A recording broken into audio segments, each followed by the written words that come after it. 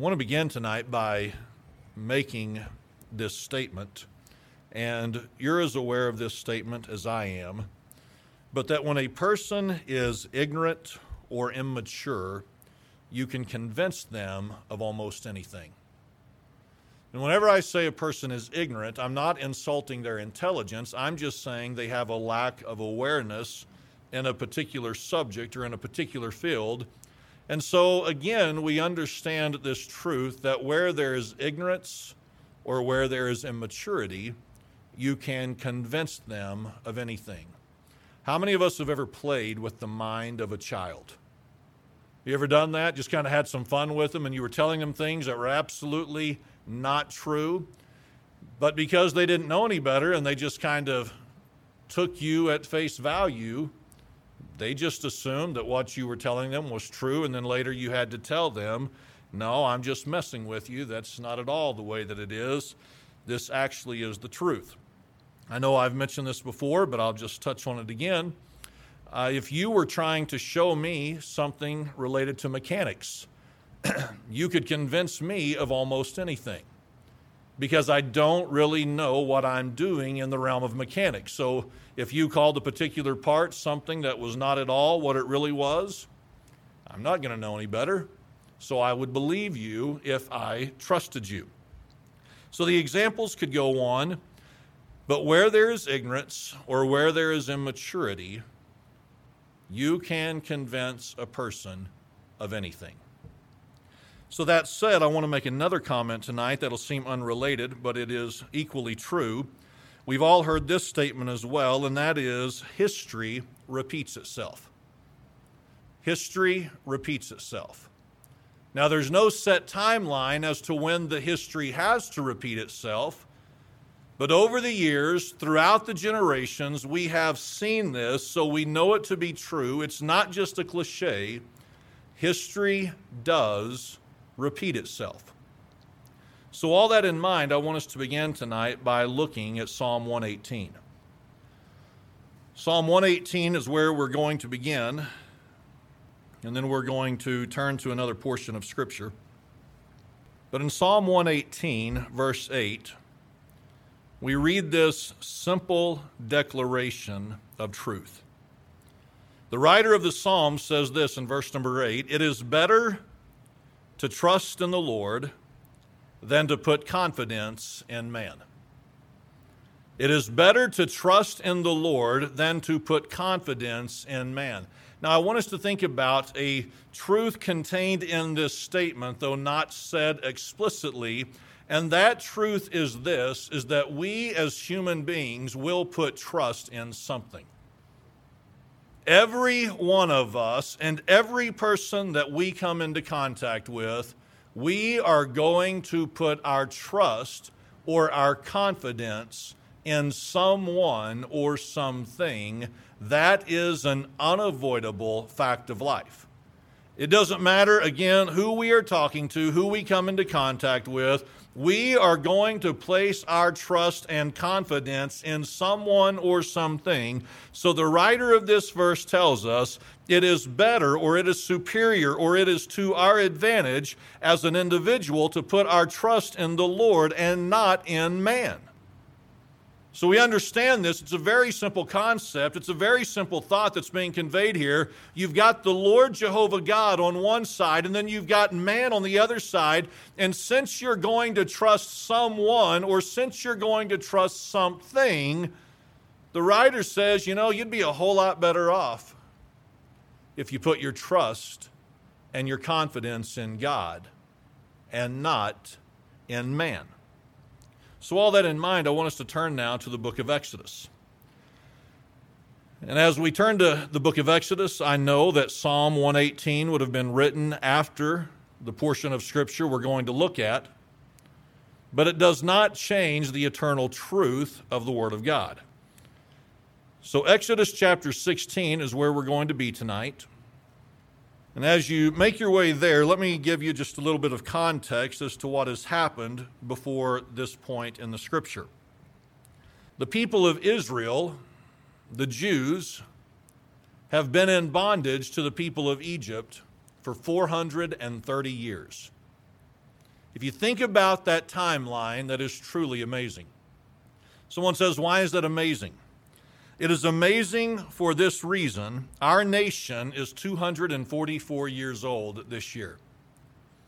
So you would have to have the entire age of our nation from the signing of the Declaration of Independence, from that point to this day, and then add an additional 186 years to our nation's history to equal the number of years that Israel spent in bondage to the people of Egypt. So here is Israel, and they have been in bondage for 430 years, as I and some of you, and I know many others have mentioned. There were generations after generations after generations of people who were born in this captivity, who died in this captivity, and who never knew anything of freedom, of liberty, anything other than service to the nation of Egypt. As they served and as they labored, it was hard labor. It was difficult days. It was difficult times. There was nothing easy about the situation they had been in generation after generation after generation. So what happened? Well, the scripture tells us this, that the people began to cry out to the Lord, and the Lord heard the cry of his people. So as a result of hearing their cry, this is what happened. God raised up Moses to be the leader of the people of Israel out of this bondage. But for any of us who know this story, here's what we know. Moses did not go to Pharaoh and say, "Let my people go," and Pharaoh say, "Oh, okay. I didn't realize they wanted to leave." Moses didn't go to Pharaoh and say, "Listen, I hath sent me, and it's time for you to let them go," and him say, "Well, I apologize. I didn't mean to overkeep them." No, that's not at all how it went. We know that Pharaoh said, "It's not happening." So what did God do through Moses? Well, he brought on the plagues to the people of Egypt, did he not? It started with the blood, or the water rather, turning into blood. There was the plague of the frogs. There was the plague of the lice, and so many different plagues that came about. It came to a point where the sorcerers came to Pharaoh and said this, "Listen, Pharaoh, this is of the Lord. We're not able to duplicate or replicate this." So even the people of Egypt, those in the inner circle of Pharaoh, tried to say to Pharaoh, "Hey, listen, this is the hand of God working on behalf of the Israelites or of the Hebrews." But it didn't sway Pharaoh in his position.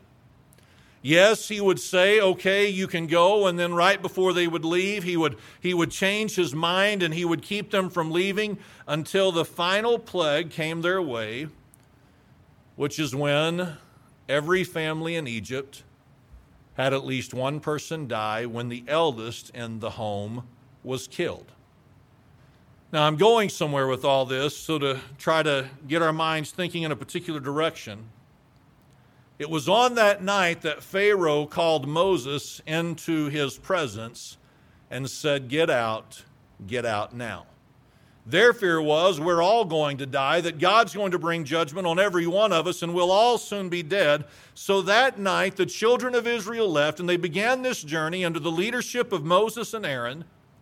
And they were led by God as to the route they were supposed to take toward the land that had been promised. So as they're taking this route that God is leading them on, if you know the story, you know this, that God takes them to where they are now at the edge of the Red Sea. It's during this time that Pharaoh's had a change of mind and a change of heart, and he has said this basically to himself, "Why did we let these people go?" He gathers up his army, and the idea is we're going to go out and we're going to recapture the people of Israel. We'll bring them back and they'll serve us once more. And as Pharaoh approached with his armies, what did the children of Israel do? They began to gripe, and they began to murmur, and they began to complain, and they began to blame all of this on Moses. "You've brought us out into the wilderness to die." So what did God do? God put the cloud between the people of Israel and the Egyptian army. The Red Sea parted throughout the night. The people of Israel were able to go through on dry ground. As the cloud lifted, the Egyptian army, with the leadership of Pharaoh, began to go through the banks of the Red Sea. And it was then that the waters collapsed, and all the Egyptians, by way of the army, were killed, drowned in the Red Sea. The Israelites got to witness every bit of that. As a result of what they witnessed, spontaneously they broke out into celebration. They broke out into rejoicing. They broke out into singing. They couldn't help but rejoice in what God had done for them that day. So as you continue reading through the scripture, you come to Exodus chapter 16, and here's what we find. It says, "And they took their journey from Elim, and all the congregation of the children of Israel came into the wilderness of Sin, which is between Elim and Sinai, on the 15th day of the second month after their departing out of the land of Egypt. And the whole congregation of the children of Israel murmured against Moses and Aaron in the wilderness." So I want us to see this. It says, "And they took their journey from Elim, and all the congregation of the children of Israel came into the wilderness of Sin." I want us to think about this. Everyone who had made the exodus from Egypt to where they're at now, everyone who came out would have represented people in all different age groups. You had the young, you had the old, and you had everything in between.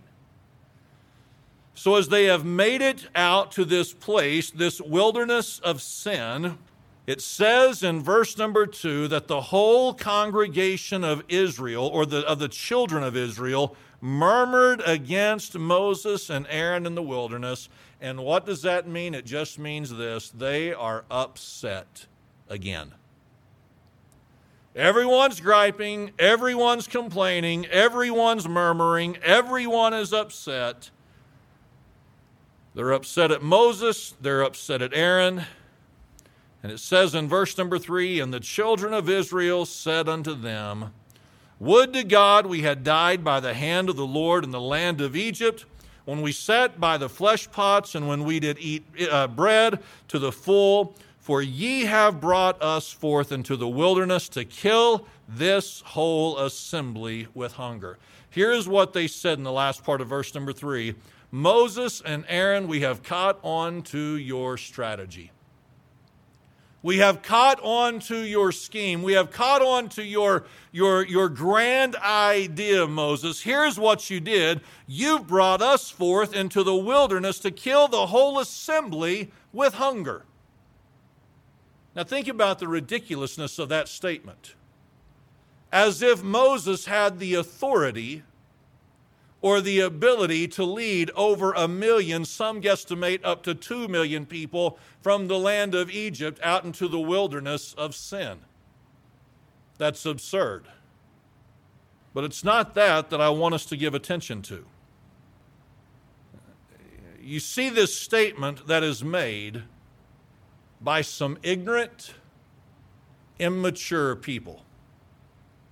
And what is the statement? It is this: "Would to God we had died by the hand of the Lord in the land of Egypt, when we sat by the flesh pots, and when we did eat bread to the full." Now, you know what they're saying? In Egypt, we at least had food provided. In Egypt, we had meat. In Egypt, we had bread. In Egypt, we had all of these things provided for us. All of this was made available. Sure, we didn't have freedom. Sure, we didn't have rights. Sure, we didn't have liberty. Sure, we didn't have potential. Sure, we didn't have any kind of a future. But at least under the government leadership of Egypt, we had food. We had meat to eat. You know, life was kind of better, they're saying amongst themselves, back when we lived in a land where the government took good care of us. So they were willing to sacrifice everything they now had available to them by way of freedom, by way of liberty, by way of potential, by way of a future. They were willing in their minds to sacrifice every bit of that so that they could eat in a land that deliberately and purposefully oppressed them. Tonight, I want us to think about this truth. If you choose to argue this truth, I have no argument for you. We will have to agree to disagree and move on. But I want us to think about this truth, that over the last several years, there has been a dumbing down of the people of America. You cannot argue this if you have any measure of honesty about yourself. You cannot suggest that the quality of education you received 20, 30, 40, 50 years ago is anywhere near the quality of education that the average student is receiving today. And don't think for a moment it is accidental or unintended. Friends, there has been an intentional effort on the part of our leadership in this nation. Call me a conspiracy theorist if you like.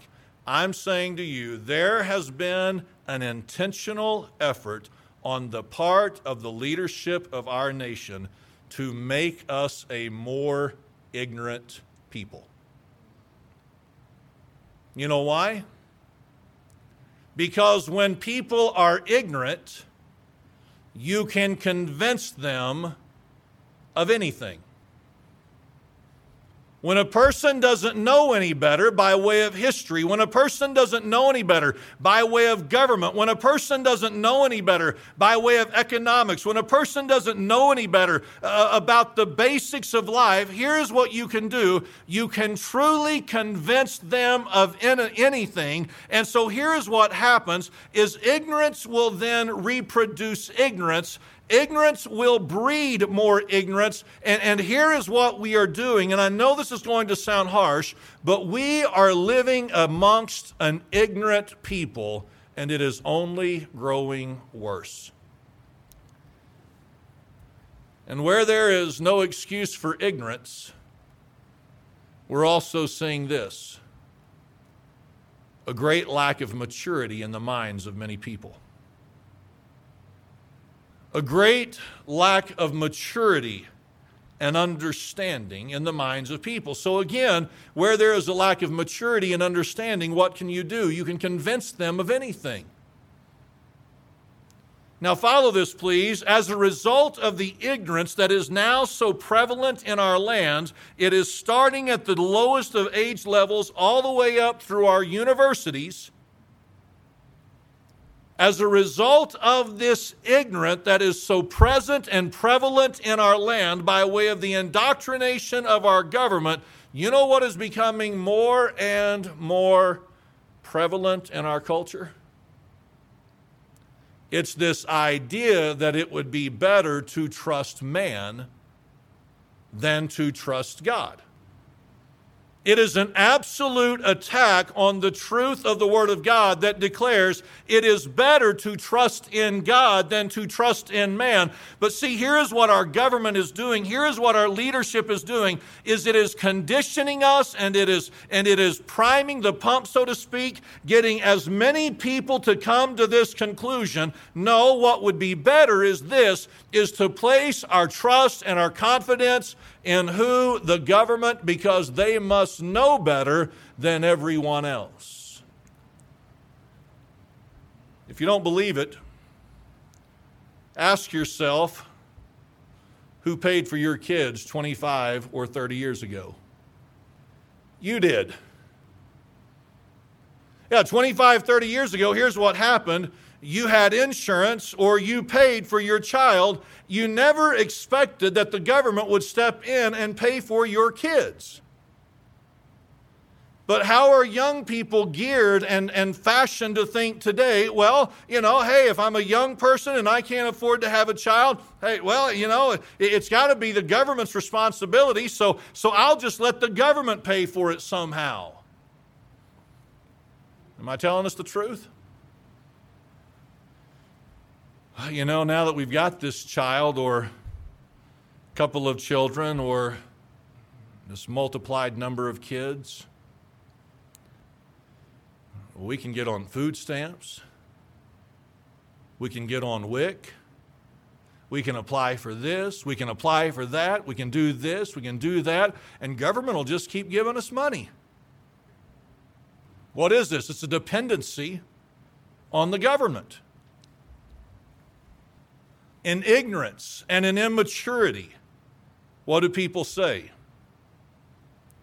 Well, the government has to provide me an education, or our kids an education. And it has to go not just from the preschool age all the way through high school. It now has to be through college. And if you went to college and you accumulated a lot of debt, well, that you can't be held responsible for that anymore. So what are politicians saying? Well, we'll just forgive the debt. No, all that means is we want to push that off onto someone else. But what are people excited about in immaturity and ignorance? They're excited, hey, my debt and my irresponsibility could be forgiven by who? This great government who will take care of me. Ignorance and immaturity has got us there. And where does government want to have control of us? All the way to the grave. From the cradle to the grave, the government wants control of every aspect of our lives. And because they have dumbed us down so much as a nation, we've got people who would rather give up their freedoms, who would rather give up their potential, who would rather give up their future, who would rather give up their hopes and their dreams to a government, because at least I'll be able to eat while I do it.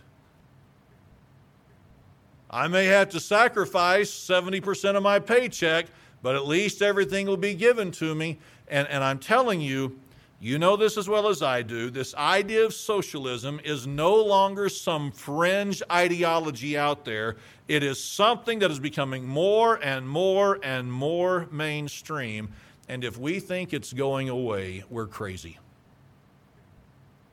Somebody says, Brother Kyle, are you against these social programs? I am, in large part. Somebody says, did you ever take advantage of those programs? In ignorance and immaturity, I did. While Susie was on bed rest, and I know I've shared this story before, but I had to go to the store to pick up our WIC-approved items. They were having issues with getting the forms approved, but I had to eventually sign the form with an ink pen that cost me $200. And I said to myself in that moment, I just signed a government assistance form with a $200 pen. Something is wrong with this picture. And I went home and I told Susie, we're not taking advantage of it again. I'm saying, I know what it's like to be guilty of it. And just because I was guilty in the past doesn't mean I have to promote it today. It is better to trust in God. It is better to trust in the Lord than to put confidence in man. But that is not what we're hearing today. So this truth is under attack as to where I should place my trust, as to where I should place my confidence. And it's under attack in the lives of our kids, our grandkids, or what will become our grandkids. And to go back from what was stated weeks and weeks ago, Friends, if we're going to fight the good fight of faith, something that we've got to do is instill in our young people or immature older people that our confidence can never be solely put in the hands of man. I understand that there is a place for government. I understand that there is a place for leadership and elected officials. I'm not against every one of them, but what I am saying is this mentality that is being so promoted and pushed in our culture to where we are constantly surrendering things to government, we're shooting ourselves in the foot. So when we hear some ignorant kid or immature person talking about all the great benefits of socialism, we don't need to be scared to step up and say something. When you hear somebody talking about how great it would be for the government to do this and the government to add this and the government to supply this, it's okay for us to step up and say, listen, young person, listen, immature individual, you don't know what you're talking about apparently. Because that mentality that is out there is creeping into the church. It's a little bit further behind, but I promise you it's creeping into the church where we'll let man and we'll let government take care of us from day one to the last day. And friends, there's nothing scriptural about that attitude whatsoever.